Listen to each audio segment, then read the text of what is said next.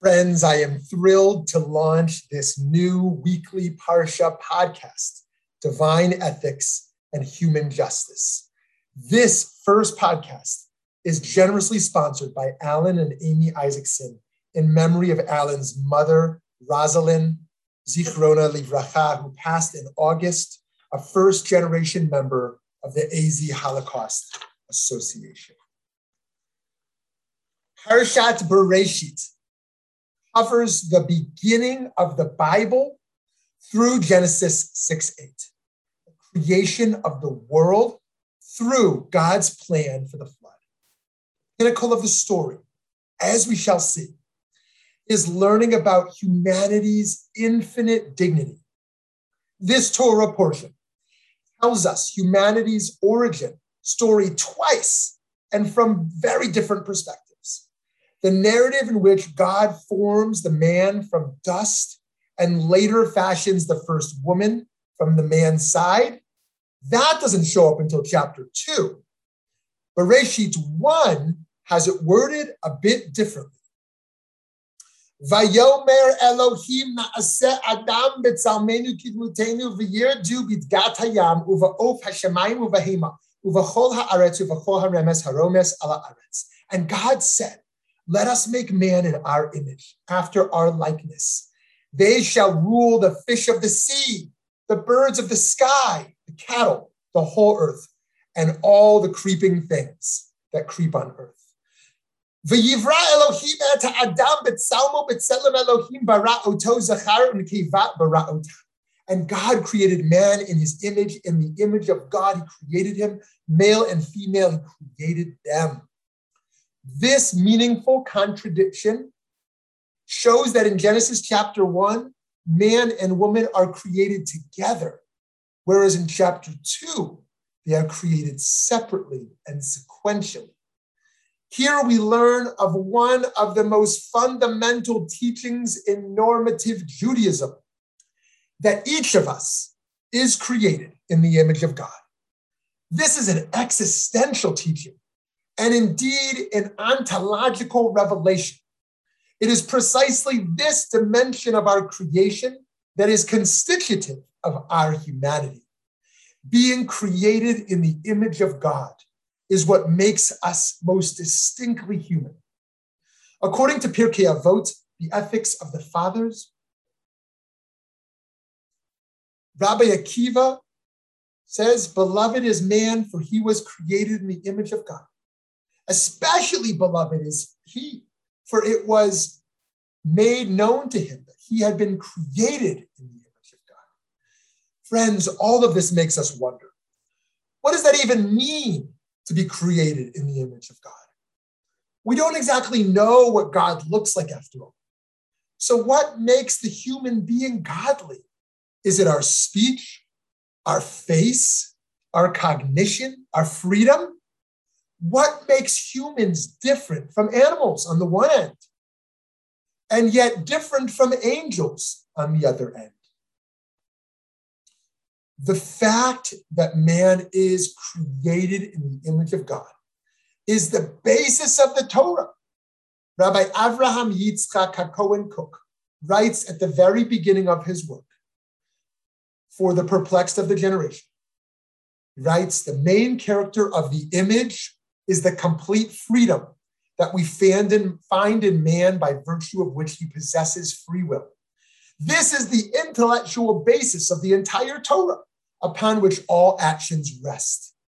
In short, if Judaism is about learning how to choose between right and wrong, life and death, the ability to make these choices comes to us from the image of God, is what Rav Kook is teaching. The medieval commentator Rashi gives the concept Tselem Elokim, the image of God, a visceral, physical component. He explains the image of God, Tselem Elokim. By the way, it's my practice to say Elokim to avoid pronouncing one of God's sacred names unnecessarily, as meaning that humanity was the only creation God saw as special enough to create with God's own hands. He explains, everything else was created by a creative fiat. by words. He says, whilst humanity, was brought into existence by a creative act, literally by hand. However, he links likeness to the intellect God shares with us, saying God's likeness gives humanity the power to comprehend and to discern. Because, as we saw, humans were not only created in the divine tselem, in the image, but also in the divine demut, likeness. The scientific community has a degree of agreement with Rashi on this matter, as Homo sapien, the taxonomical name for the human species, means in Latin, wise man. Maimonides, the Rambam, takes the view that our intelligence is the image and likeness of God a step further. In his Mishnah Torah, he emphatically and beautifully states that the image of God is not a physical resemblance, but a mark found in the mind and soul. The soul of all flesh, he explains, is the form which God gave unto him, and the high intelligence which is found in the soul of man is the form of the man who is perfectly intelligent. Concerning this form, it is said in the Torah, let us make man in our form after our image. Genesis 1:26. As if saying that he should possess a form which knows and attains the intelligences, which have no body, as angels, which are forms without a body, thereby being like unto them.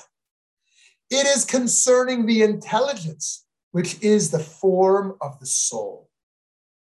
The Midrash Bereshit Rabbah expands on the text of Genesis by making the point that man and woman together share in God's image, as well as the image of one another. The Midrash teaches Adam was created from the earth and Eve was created from Adam. From here and onward, in our image as our likeness, not man without woman and not woman without man, and not both of them without Shekhinah, God's feminine presence. From this, it becomes clear that the image of God is not just something we notice in ourselves, but an honor that we have an obligation to appreciate in one another. When we do, we grasp the unifying concept, the unifying connection between ourselves, others, and the eternal. Extended, the lines of relationships intersect in the eternal you, Martin Buber writes in his famous work, I and Thou. He continues, in every relational act, through everything that becomes present to us, we gaze toward the train of the eternal you. In each, we perceive a breath of it. In every you, we address the eternal you. In every sphere, according to its manner. All spheres are included in it, while it is included in none. Through all of them shines the one presence. In our era, Rabbi Dr. Yitz Greenberg interprets Tractate Sanhedrin to identify three intrinsic dignities that the image of God bestows on every human. Every person has one, infinite value. Two, every person is equal. And three, every person is unique. These dignities, though, are not borne out by how society actually functions. In a world where healthcare is not universal, inequality of quality of life runs rampant, and racism, sexism, and other prejudices deny the divine spark in each individual, it is humanity's responsibility to make real the recognition of the image of God. We believe that life itself can win out, Greenberg said on the Judaism Unbound podcast in 2018. It should win out over all the enemies of life, things like poverty or hunger or oppression or degradation or war. These are all things that Judaism teaches can and should be overcome. It'll take a tremendous effort, but that's what humans are supposed to do. Rav Yitz. We are all called to pursue justice in order to defend the dignity of God and the other. A God invisible means not only a God unimaginable, but a God accessible in justice. The philosopher Emmanuel Levinas writes in Totality and Infinity. The work of justice, the uprightness of the face-to-face, is necessary in order that the breach that leads to God be produced.